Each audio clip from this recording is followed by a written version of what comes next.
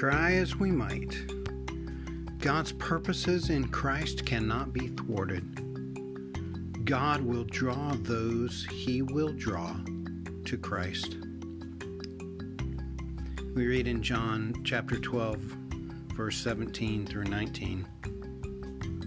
Meanwhile, the crowd, which had been with him when he called Lazarus out of the tomb and raised him from the dead, continued to testify. This is also why the crowd met him, because they heard he had done this sign. Then the Pharisees said to one another, "You see, you've accomplished nothing. Look, the world has gone after him."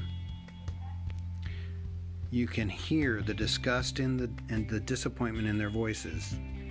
You see, the world has gone after him. It begs the question of Jesus and me. Is my interest in him what I have heard he has done? Do I come for the sights, the spectacle, or do I come out of my own desperate need? Have I heard? Do I see? Love to my West Coast Wilsies.